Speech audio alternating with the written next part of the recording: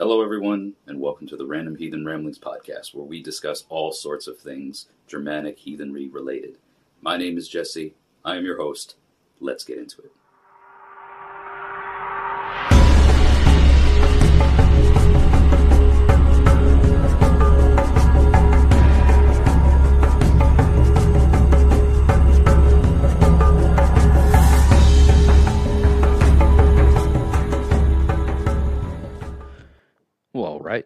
All right. Dan, here we go. Lighting is starting to correct itself. Hail and welcome back, everyone, to this week's episode of the Random Heathen Ramblings podcast, a Midgard Musings production. I am your host, Jesse. Thank you so much for tuning in here today and being a part of this every week and sharing your thoughts, sharing your comments, sharing the videos, liking them, upvoting them, whatever it is that you do, however it is that you engage with the various platforms when these sorts of things come out.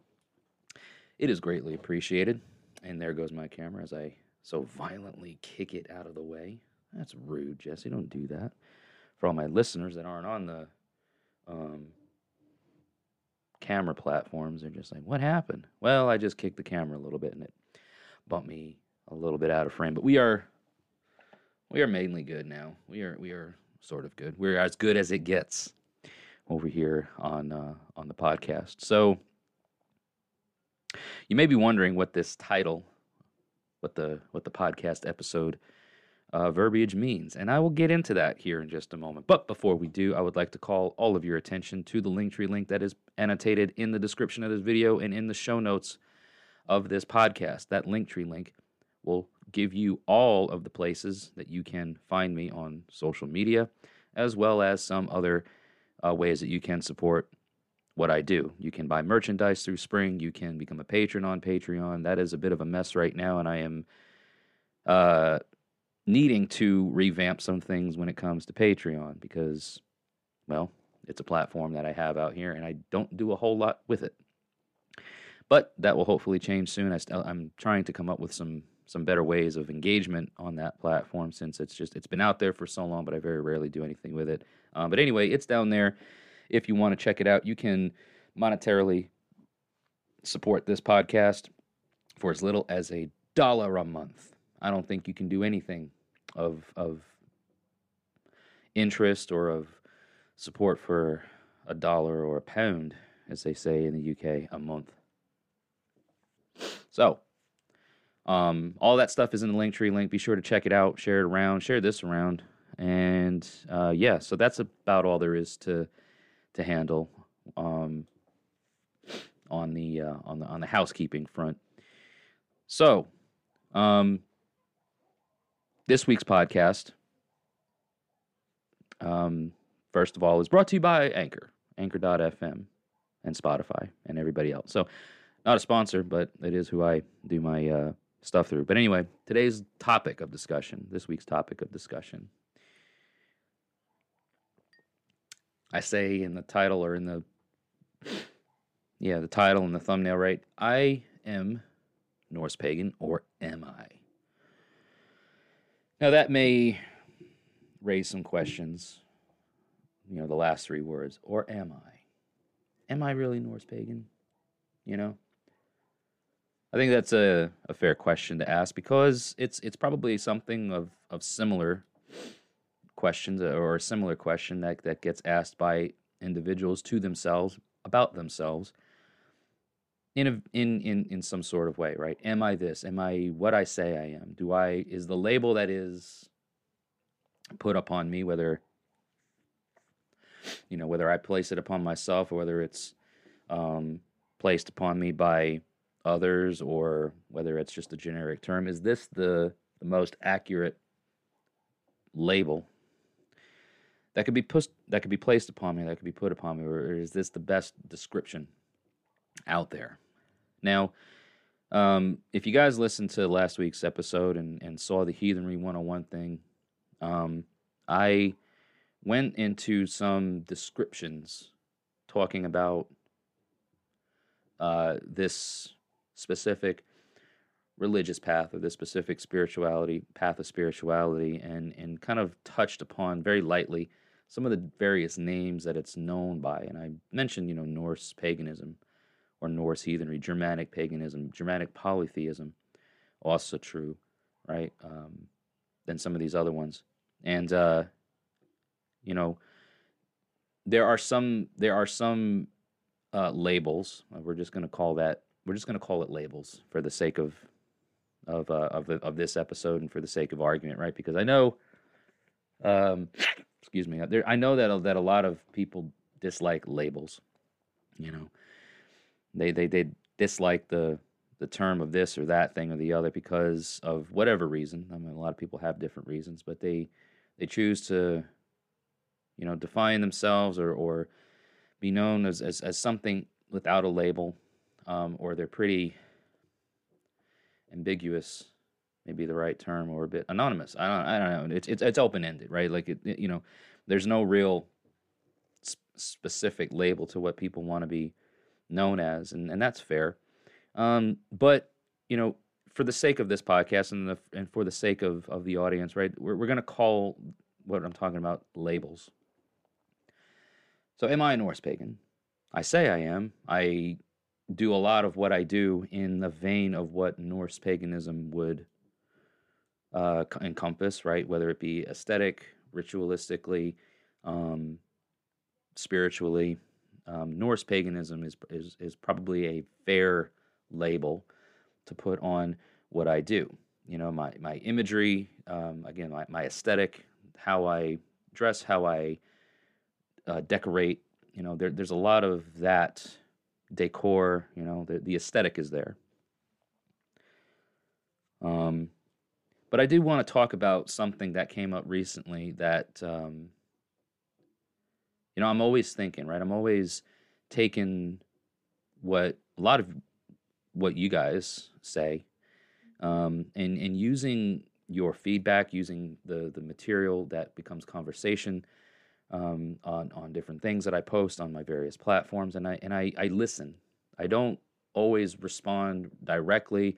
I may not always reply directly. I try to stay engaged as much as I can, with things, and there are some times that the conversation goes off into realms of detail and granularity that I just don't have time to spend in my phone, on my computer, just typing things out.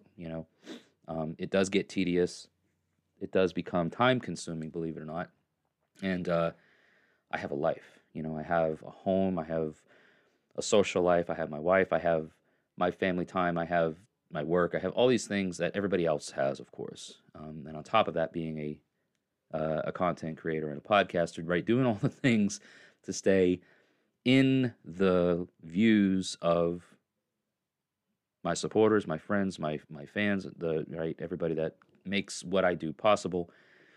And so I come here once a week and I ramble on about things that for me is a bit cathartic because I can address some of the more deep stuff, right? Some of the more granular stuff, and I can respond in ways that I feel are deserving of the type of conversation that those comments and whatnot generate. And so, am I a Norse pagan? This was not this wasn't a question that was posed on a thread anywhere to me.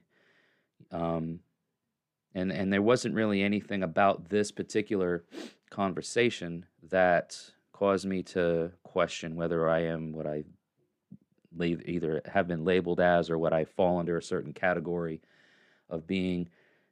This comment that kind of triggered this podcast episode, and the comment thread that ensued from it, it really just kind of put me in a frame of mind of kind of opening up the feeling that I had to a larger audience and to get some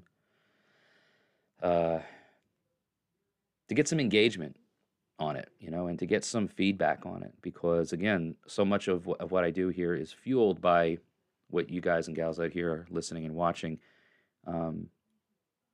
respond to.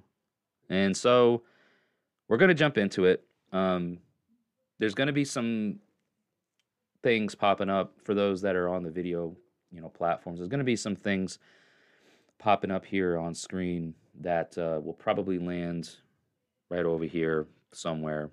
Screenshots of comments of things.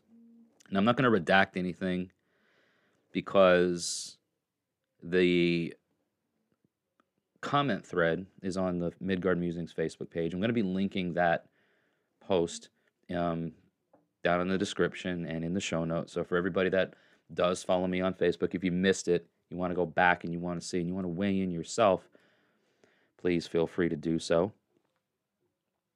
It's going to be linked in, like I said, in the description and in the show notes. But you're going to be seeing some stuff, for those, again, that are watching. Screenshots I'm going to be posting up on screen here regarding what I'm talking about. So this post that I made Sunday, I think it was over this past weekend. So, we're going almost into a week or so ago. And, some of the screenshots you're going to see have dated it 2 or 3 days ago, but that's at the time of me capturing them. So at this point in time, we're close to 5 days, 4 or 5 days, in the past. So the post in itself was on a Jawbone piece. I crafted something out of a deer jawbone, the jawbone of a deer, right? A few weeks ago, 2-3 weeks ago maybe, if that, my wife was out driving around. Her and I like to do this Pokemon Go thing, Pogo, right? So she was out just driving around. I was at work. She was out driving around, and she was driving around in an area that it's a pretty wooded area, and she was just doing her Pogo thing, and drove by this one area where she noticed what she thought was a large concentrated growth area of fungus, mushrooms, and such. And she's like, "Ooh, what's that?" So she stopped, and turns out it was bones, a pile of bones, quite a large pile of bones, and best that we can determine, it was the remains of a deer. But I'm talking like dozens of rib bones, a whole spine, including the tail, some femurs and other leg bones, and a jawbone, which is, again, what was used to make this piece that I'm talking about. So the piece is literally this. It's a jawbone made with bells and beads and some rawhide leather binding and whatnot. And first of all, it got a very big response to people. Like, I mean, there's all kinds of comments, reactions, shares, and whatnot. But I'm calling attention to one individual's particular comment, which, again, because it's a public thing, I'm not redacting any information because it's going to be linked down here so everybody can go and see it. And I have no reason to, right? There's nothing nefarious going on here. But it's this comment popping up here on screen, and it says, "Is this a ritual tool of personal praxis, or is it rooted in something historically heathen?" Great question. First of all, just want to say great question. Secondly, I want to follow up. I do respond to that. So I say it is for my personal practice. But before I go further into this, I do just want to say that I have never, in the years that I have been putting out content, whether it be just, my Midgard Musing stuff, or whether it be the last 3, now going on, this is the 4th season of the Random Heathen Ramblings podcast, in whatever form or fashion of content that I have released, I have never once positioned myself out here or on any platform as being a reconstructionist or historical reconstructionist heathen or person. I do hold in very high esteem the value behind what is historically documented, and I love learning things of history. And there's so much to learn, and there's so many things that through that learning you uh, change throughout time. Like as new discoveries are made and as new uh, evidence is provided through archaeological and scientific research, there's a lot of growth and a lot of evolution that happens throughout that. So, but to be fair, and just to put it out here on the record, I am not what I would refer to as a hardcore Reconstructionist heathen. My heathen practices, the heathen practices surrounding the tribe that I am tied to and with, and some of the friends that are closely connected to our inner circle, right, are our tribal our customs, our traditions, laws, if you will, aren't so much as laws as like concrete laid down, at least not yet, because the tribe is young. There is again growth and things that happen, but there's uh when it comes to like how we not how but when we observe certain holy tides, yes, that is rooted in historical fact, at least to the degree that we have right now, right? So when we hold Yule is the historically backing, or what is historically backed up as when pre-Christian Yule was held, same way for like Sigerblot, Winter Nights, etc. But when it comes to a lot of other things, like we're still figuring things out. We're not deeply rooted in historically, like we're not so stuck in the roots. We're not so root bound that we are limiting ourselves to growth, because the growth happens above ground. The roots are where the anchor point is. The roots are where the everything is centered around. But growth happens above ground, right? It happens. Yes, the roots grow and they sink in deeper, but I'm talking about like the flourishing, the growth, the expansion. Everything happens above ground. So we take that, and I take that, and even with my personal practices, um, take some of the stuff from what I've learned or what I am learning throughout historical research and other things of that nature, and put it into practice within our tribal construct. And so there's a healthy blend of the old and the new, and it's a big thing for me, and it's been kind of the, I guess, mantra, if you will. I mean, you guys see it at the end of every podcast, or at least here recently you do. Practicing old ways in modern times, finding the application of things that were done in old ways heathenry and arch heathen times, and finding its practical use and its practicality in modern times. I'm not a hardcore recon. So when I get questions like this, is what you're doing, based on personal, or is it for personal practice, or does it have any roots in actual historical heathenry? Again, this type of question always makes me go, well, I guess yes and no, right? I mean, it's not a hard yes or a hard no. There is some of what I do and some of what I am doing that has backing in it, but it's not the reason why I do it, right? And I want to, before I get into more of this topic or this conversation, I want to bring up one of the things that I hold very important and very necessary for me is purpose and the why. If I were to just abandon all of what I feel, if I were to just abandon the intuitions, the things that I know have worked for me, and if I were to just abandon that and just go strictly based off of hardcore historically backed information, nothing against people that do. For me, I feel like I would lose touch of the purpose. I would lose touch of the why, because and I'll tell you the reason why. It's because I, again, hold value to what information we have that is historically backed. I also know that so much of what is historically backed has changed over the years, and it's going to continue to change. We're going to find new things. We're going to discover new things. So it's an evolutionary thing. It's a work in progress. It's a living thing. It's not, well, they did it that way 1,500 years ago, so that's how we have to do it now. And then in 10 years we go, well, maybe they didn't quite do it that way 1,500 years ago. Maybe they did it in a little bit different way because we dug up something.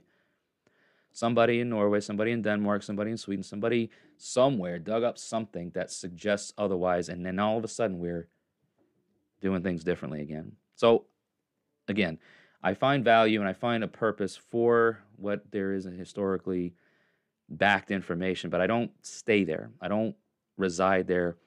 And so when people ask me, is what you're doing, is it for personal practice or is there anything backed around it historically? My answer is going to be a blend of the two.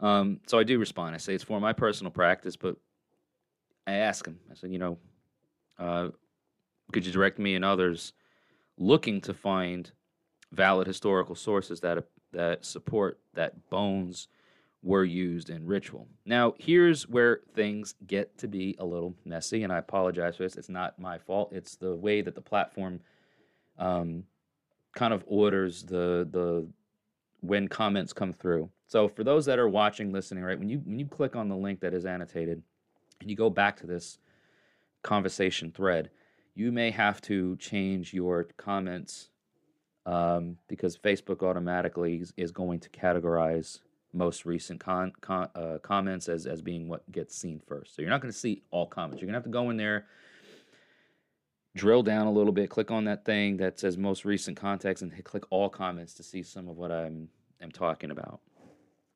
And some of these things are going to be screenshotted and put up on the screen for you to see. But, and again, this is going to require me to kind of drill down a bit through here and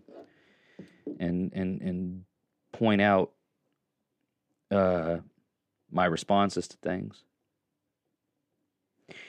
But suffice that to say, so again, I tell them about what it is. It's a personal thing. And again, change it to all comments. It goes by most relevant. So let me go back to change it to all comments. You guys just bear with me. All right, here we go. Replies. All right, so I say yes, it's a personal practice thing, but where could we find more information about the use of bones, specifically bones, that were used in ritual? This person responds and says, well, I'm not aware, it should be up here somewhere, not aware of extensive use of bone charms, per se. I'm aware that the arch-heathens believed that the soul lived within the bones, and I think Road to Hell by R.H. Ellis Davidson covers that. I'm going to pause for just a minute. I have gone through and gleaned most of the Road to Hell, which is, again, a very highly recommended source for the concepts of the dead and the afterlife, a Germanic concept or Norse concepts of the dead and the afterlife. Very highly recommended material. I suggest anybody heathen want that should get a copy of that. But the part here where it says that the soul lived within the bones, I'm going to venture off to say here that the concept of the soul as a singular thing only happened after Christianity became the norm in Scandinavia specifically. I don't think that the concept of the soul was limited to a singular thing, like where you say the soul lived in the bones. I'll have to go back and read through The Road to Hell. I have a digital PDF copy of it, and so it's gonna take some time for me to go back through it. But if pre-Christian heathens, if arch-heathens had a concept of what happens to us when we die, and it was linked as being just one concept of the soul, I don't think that Davidson's research and stuff in The Road to Hell support that. So there may have been a part of the soul, an element of the soul, whether it be the huger, the thought, right, or the hammer, the physical part of yourself that exists or remains in the bones.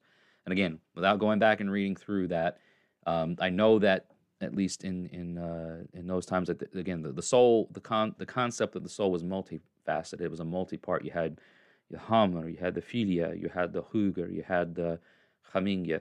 You had all these various parts that constitute what the soul is. So your soul, your spirit is not tied to just one particular thing. There's parts of the soul that reside certain places, that are able to go certain places. This was what I'm pretty sure Davidson's research and stuff from The Road to Hell support, that the soul is not tied to just one thing. I can't say for sure, and I'm not going to say that 100% assuredly, but for anybody that has The Road to Hell by H.R. Ellis Davidson, and knows better, feel free to comment. So, one other thing, in terms of this bone charms being used, I'm going to also annotate something. This image right here. This is a reconstructed image of what is known as the shaman of Bad Dürrenberg. If I'm mispronouncing that, oh well. But the shaman of Bad Dürrenberg, this image is a reconstructed image. I believe it's a reconstructed image of a woman, a young middle-aged woman, who existed some, I want to say, like between 5,000 to 7,000 years ago, in an area of the world and during an age that was part of Saxony. I'm going to link something in the show notes and in the description for you guys to read more about it. But clearly, the remains of this shaman, of this woman, were discovered in, I think it was a bog or something. Anyway, they were unearthed, they were discovered. And with the remains of this person were bones and other artifacts. And there's all kinds of bones. There's crane, there's beaver, there's all kinds of things of bone remnants that were buried with this person. And the shamans, in many cultures are highly esteemed, highly respected people, right, for having mastered skills of healing through medicine, through ritual trance, through various methods. And so when we find remains like this of people who were buried with certain items, then chances are the reason why they were buried with them is because they were used in their everyday practices, or at least in their regular everyday practices, right? They were someone of a high esteem in their society, that they wanted those things that the person used in their everyday to day life to carry with them into the afterlife. And it is largely believed and speculated that these bones were part of ritual attire. So jawbones, teeth, whatever other parts of the body of the animal that were used in, whether it would be a headdress or whether it be some sort of adornment, right? Bones were used.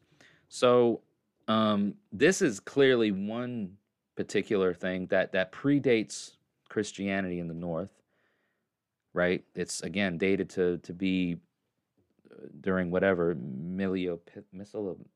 don't know, whatever it is. It's I'm going to put it up here on the screen. This age, okay, this age, it's old.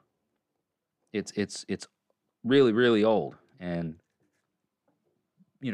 it's in Saxony or Saxon lands of Saxony. So there's some evidence for you that highly suggests that bones had a place in that region's spiritual practices. I made some comments that lead to a person that lead to this person saying that I'm curious how it is that you feel about the guarding of sacral spaces, objects, and accesses. We have some evidence, like in the accounts of Bede, that shows that showing the contents of your hearth cult to Utgard was a quote-unquote taboo, or was a taboo. I'd find it likely that in modern practices, heathens would only break this taboo for academic reasons, as reconstruction may require. Sure, that's a fair statement. And so, but here's kind of my response to some of this, and I allude to this in a comment saying that I don't when it comes to sharing things of sacredness, right? Sacral space, sacred objects, right? I mean, this was a piece of a deer bone that I crafted and said this is a ritual piece that I made. I hadn't used it yet in ritual. It was a work in progress, and I was just sharing the crafting of it, right? I don't film. I shouldn't say I don't share what is filmed of any sort of a ritual nature, right? If I'm doing ritual, whether it be personal hearth cult stuff or whether it be on a larger scale, if anything gets filmed, it doesn't get shared publicly in the moment, right? I don't film a ritual. Nothing gets filmed that gets shared for the public to see because it may be filmed or may be documented for, again, for research purposes, for my own references to go back and say, that was something I wanted maybe do different or whatever. And we have these tools available to us now that I think, if it had been existing in ancient times, may have been leveraged and may have been used. Can we say that for sure? Is that speculation? Absolutely, 100%. Right? We do know, we do get a sense of the like what he's talking about here, or what this person's talking about here, of the there being penalties to sharing these sorts of things to the outside, to what he says, Utgard, the outer layer. So you have Innengard, Utgard, inner yard, outer yard. There was a pretty clear, like, lines were drawn, barriers were defined. You know what I mean? Sacred space was defined as sacred space, and what was beyond and what was without that was not. And so we see some examples. I'm going to be talking a little bit more about this as I go through some of the comments, that certain and very specific things were kept 100% withdrawn from the outside. In other words, they were only for the household. They were only for the families, and it was something very private, and so it wasn't shared abroad. And I appreciate and I find that there is value to be placed on that.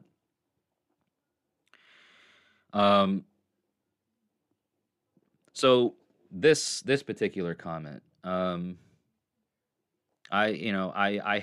had said that I don't film or record any rituals being done in the moment when I'm doing it. I already said this. But to the point that I said that what was taboo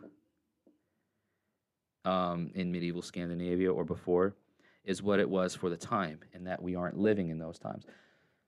So my counter argument to this person's comment, or I guess my counter, it wasn't necessarily an argument. It was discussion, right? Debate, healthy debate. When you bring up things like taboo, I first of all think mostly, I think, and this may be just my jumping the gun or my assumptions, but I'm wondering if people think this too. When we hear the word taboo, right, we're thinking of social taboos. We're not necessarily thinking of things of a religious or spiritual nature, things that were taboo or not to be done, right, because of religious consequences or for reasons that could negatively impact you from a religious or spiritual nature. I think most of us think of taboos as things that just didn't jive for the society at the time. So we're talking about social taboos. But there are religious taboos amongst certain cultures and amongst certain belief systems, right? It is taboo for the Muslims and Christians to eat pork, for instance, or maybe not Christians per se. I know Christianity does adopt some Judeo-Abrahamic beliefs, which is, again, the Jews don't eat pork, and neither do Muslims. But we're going to get into that in just a minute. But so there you go. There's a religious taboo. It is against divine law to do XYZ, and that's where the religious taboo comes in. So I say that, right, in their response, and that's going to be The comment that gets put up here is that so you don't think it was a matter of orthopraxy when Bede's source was chased away at Alpha Bloat. Why should we not mind the taboos of the arch-heathens if they were, I guess he meant to say if they were, the last ones to have divine contact? A higher, an aeropophany. An aeropophany. Is that right? That word. What is the exact inspiration of the item? Lux Sami, which is a different mystical and ritual tradition, one that only overlapped with the arch-heathens' practice in small amounts and in a minority of places. So let me back up, right?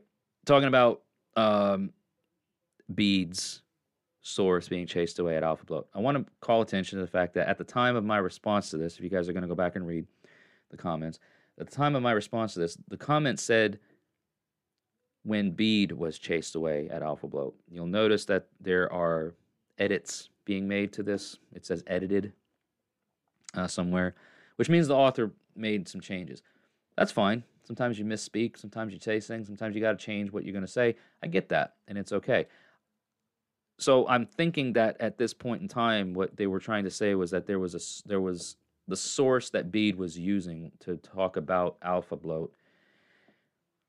And again, I'm not the best person to talk to about what Bede says, the Venerable Bede. I know that that's considered to be either a primary or secondary source for a lot of mainland Germanic heathenry, Saxon heathenry. But it's, there's Christian bias. There has to be Christian bias because he was a freaking, I don't know, bishop or something, right? So anyway, there's talk of Bede's source being chased away at Alpha Bloat. To which I had said that I'm not familiar with nobody being chased away at Alpha Bloat. But I don't argue the fact that it happened because Alpha Bloat was clearly only a family affair held by the Swedes. I believe the Swedes held it privately. Maybe it was the Norwegians. Somebody in Scandinavia, it was the Scandinavians that at the time Alpha Bloat, which was a winter nights sort of thing, was a bloat to the Alfar.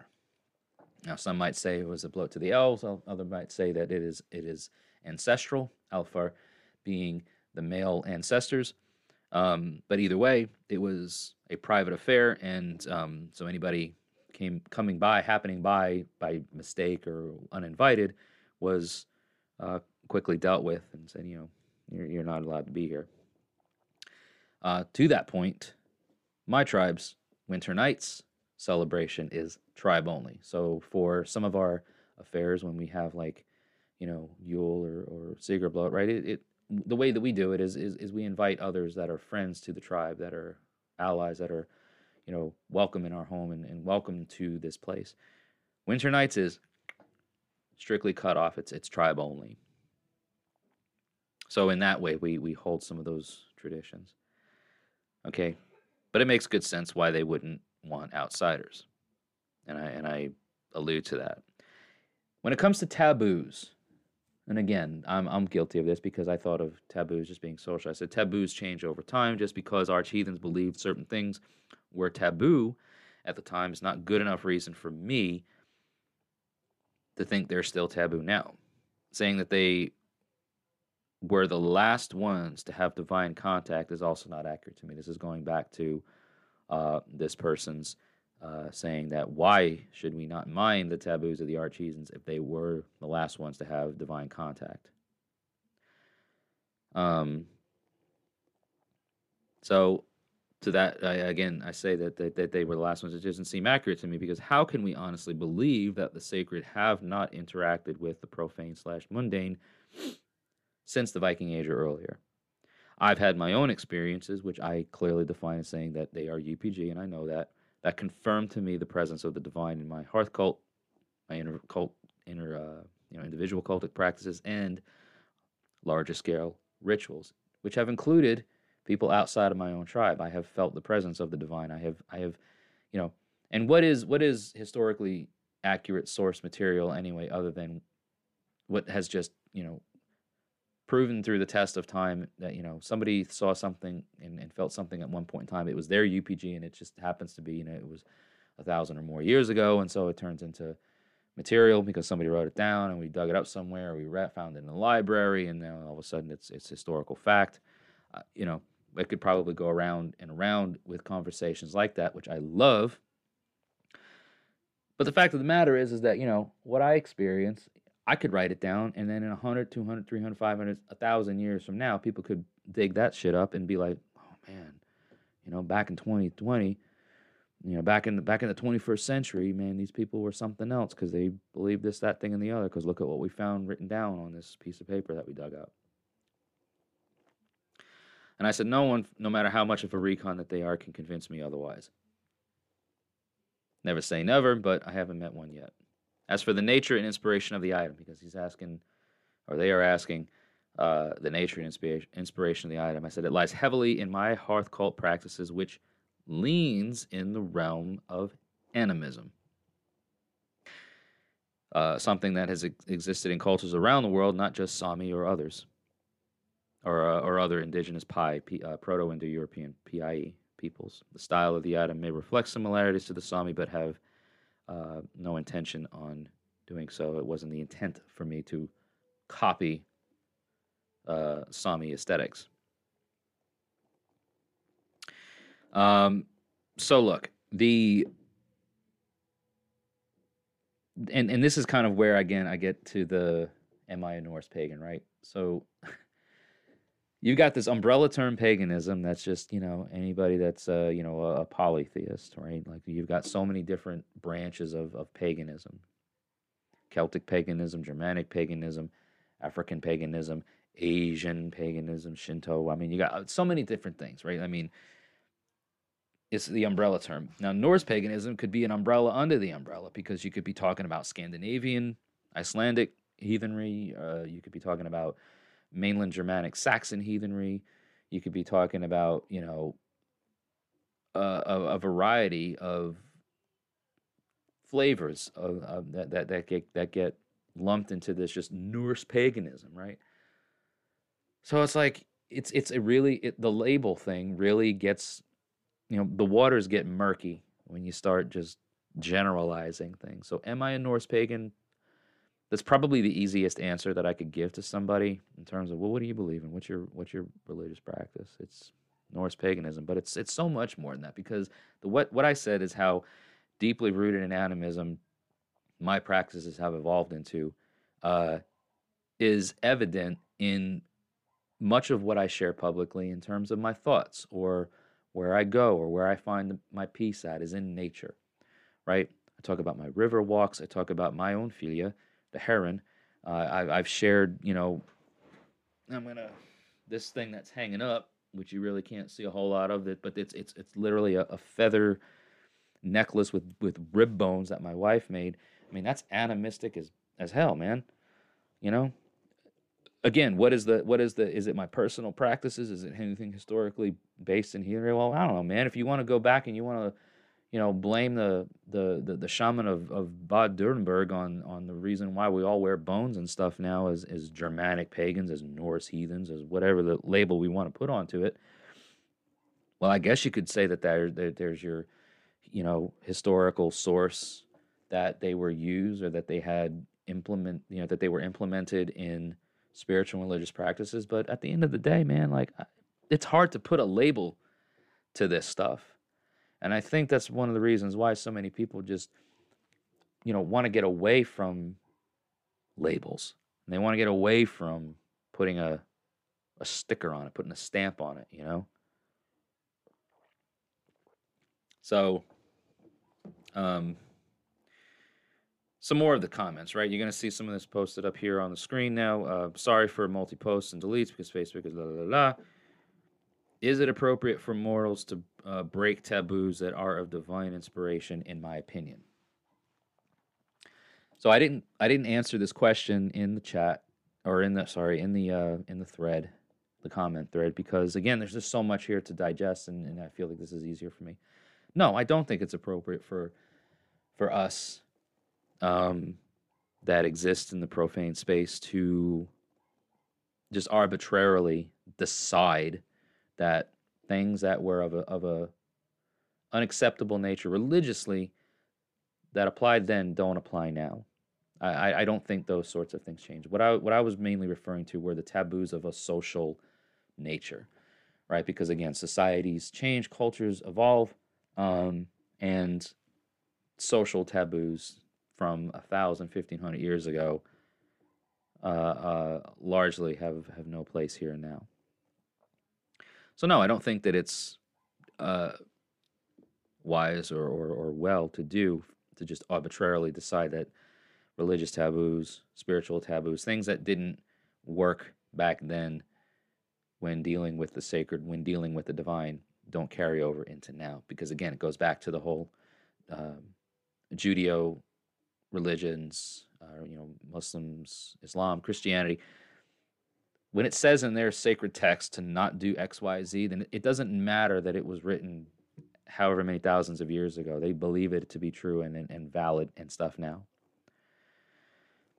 So to take that into consideration, to look at the bigger picture of things, no, I don't think that it's appropriate to break taboos of that nature, of divine or sacred context.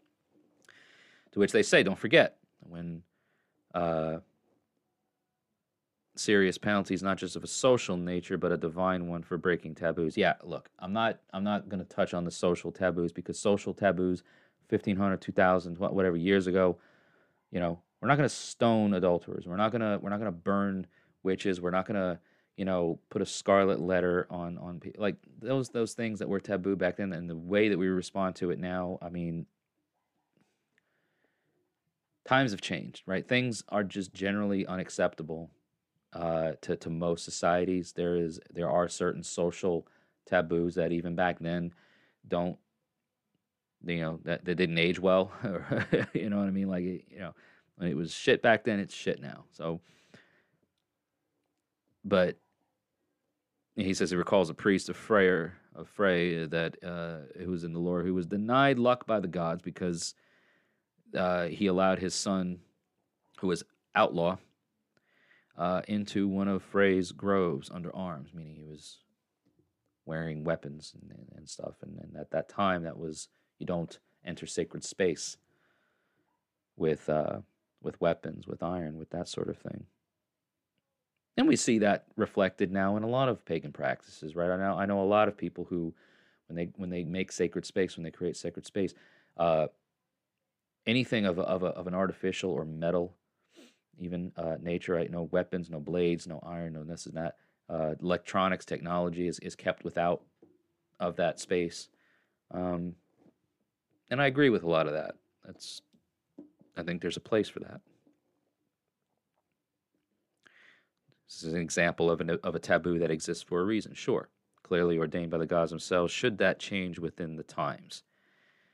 Again, I go back to the whole thing that if we look back and we see that there were clear barriers defined with how the gods were interacted with, conditions in which the gods were interacted upon,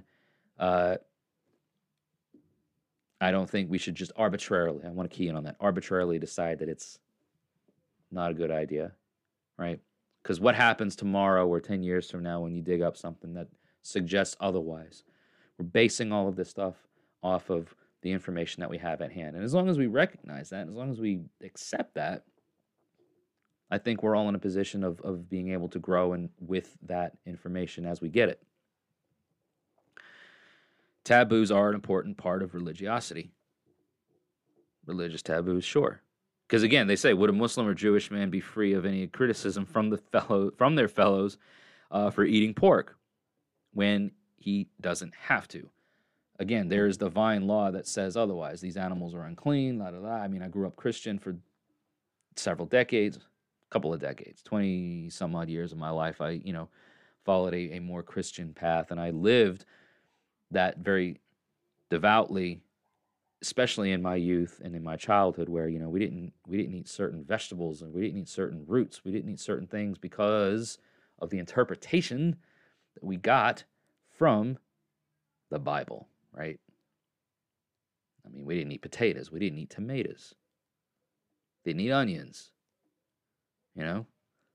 That's a whole other conversation for another time, but you want to get into taboos and religiosity.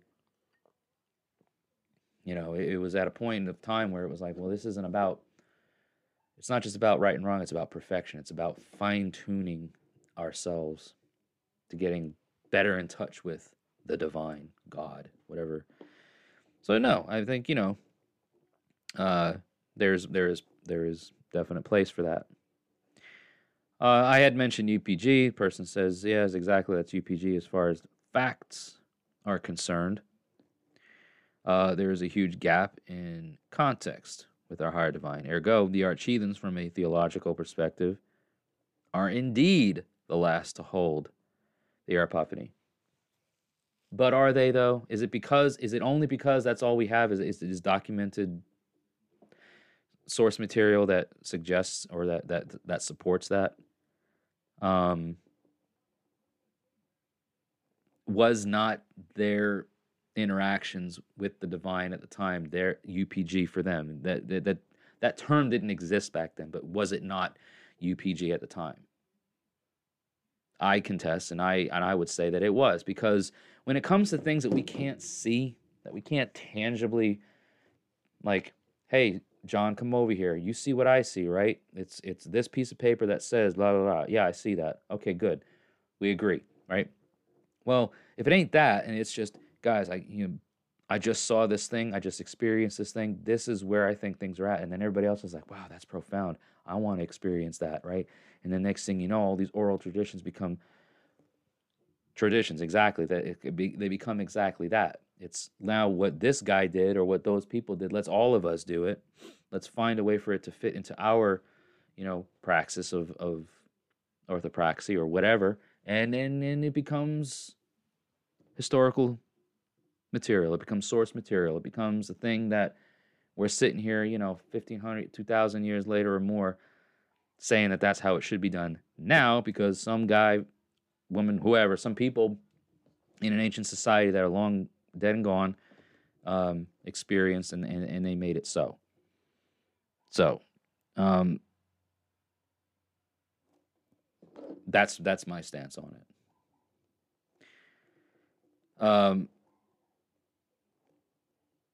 So he says, "Let me ask you: would you want to interact with a being that regularly disregards your taboos while claiming to live in a way that's in line with your culture and Thu?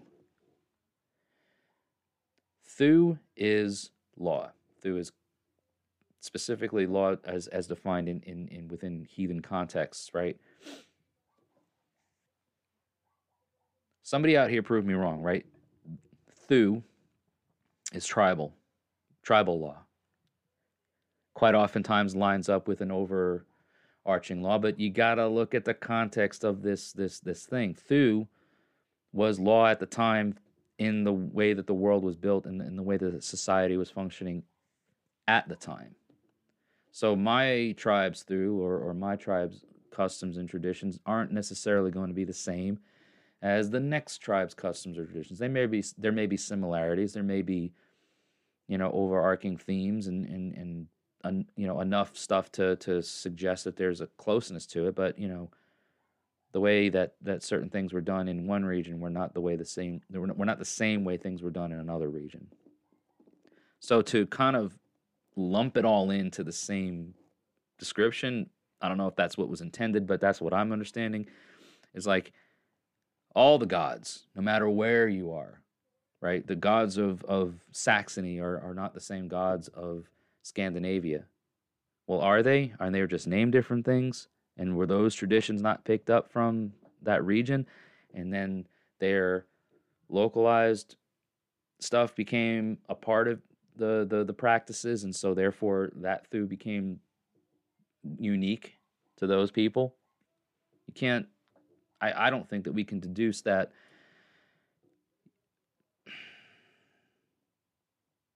Like it'd be like, let's just say, I don't know, I'm from New York, right? I'm from New York and I live in Tennessee. Well, the way that we do things in New York is, you know, a certain way. Our social skills, our social construct is different in the part of New York where I'm from. I came to Tennessee, and I remember first time walking into a Walmart, and I get people talking to me that I've never met in my life, and I go, "Who the hell are you? Why are you talking to me?" Right? Social, differences. Just because I'm in a different place and I'm at a different time in my life doesn't make it wrong. It's just that's foreign to me. It doesn't. But I learned from living in this area and from being in the state and from being in this region that, well, that's just normal. That's their social construct. That's the way these people do things. And so now that I'm here in their space, it's, and again, I'm not trying to compare the dealings of the profane humans with the dealings of the gods. I get it. There's a big difference there. But when the comments made is, would I want to interact with a being that is regularly disrespectful of my taboos? Well, why do I have those taboos? Again, it's apples and oranges, man. Like I'm just a guy. I'm just a human being. I'm not in the mindset. I don't think the way the divine think. I don't think the way the sacred think. None of us do. All right? Putting that out there. We're all humans. We're all living in profane space and time. I have actually had experiences myself that I will put on the table as being 100% UPG, but I have heard the voice of Odin. I have seen the faces of the gods. That is UPG. Anybody wants to cut and clip whatever, that's UPG for me. I have seen what I've seen. I've heard what I've heard. None of this really matters. The taboos, to me, religious taboos, again, I get it. I understand the importance of the context that exists there. Don't do certain things because it makes the gods mad. Well, or it makes the divine mad, or it upsets the divine. We're going to lose our luck if we do X, Y, Z. Yeah, that was the way that they viewed the world then in that region. You're talking about a priest of Frey. Freyr, very, very big time with the Swedes, right? They weren't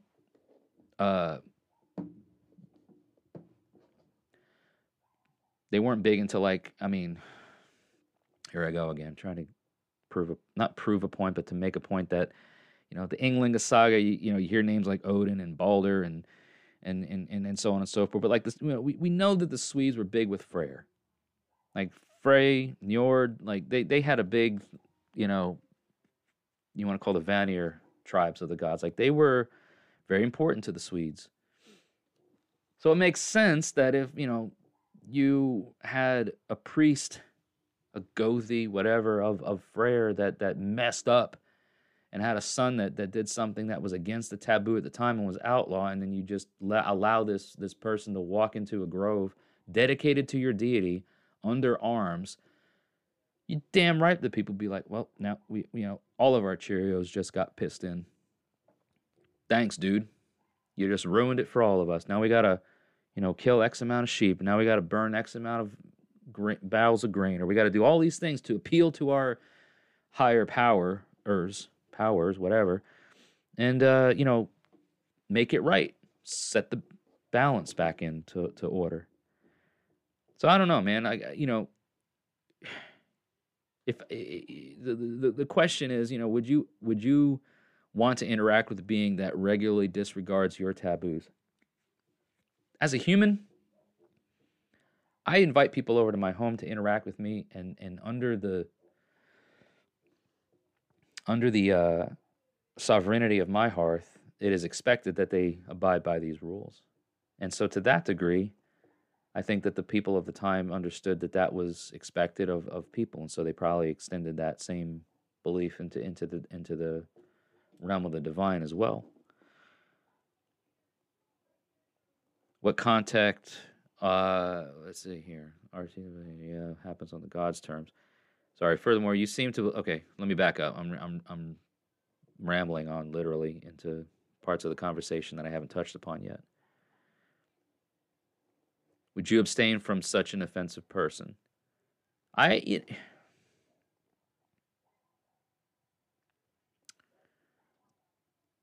Being that regularly disregards your taboos while claiming to live in a way that's in line with your culture, or would you abstain from such an offensive person? I would try to figure out why they thought that way. Hey, why do you feel that way? What can I learn from you? Is it a cultural thing? Is it something that? Because look, guys, man, I was raised to believe that certain things were taboo. Piercings, tattoos, right? Taboo. You don't do it. Why? Because the Bible says you don't mark your bodies over this, that, thing, and the other. Well, I threw that shit out the window, of course, when I abandoned Christianity. But then I realized that doesn't even make sense, because look at some of the things that existed at the time, cultures that have, a place in that practice, right? They have where your skin is marked and you have piercings and things, and that's part of their social norm. It's not taboo for them. Well, it was taboo because of whatever priest or whatever person connected to the divine says it was, but does it really matter? I don't have that answer. I don't live in the headspace or the time and space of the divine. All right. So furthermore, you seem to believe, he says, or they say that you furthermore seem to believe in the difference in profane space and sacred space, as the arch-heathens did. I do. Would that conclusion not inform you that the epiphany happens on the God's terms, where contact automatic and constant by virtue of merely being human? I don't think there would be a distinction between holy and profane space like we saw it in the ancients. Do I disagree? I'm trying to understand the context of the question here, but I do believe that we exist in profane space, the gods exist in sacred space. There are times when we can kind of break through the barrier.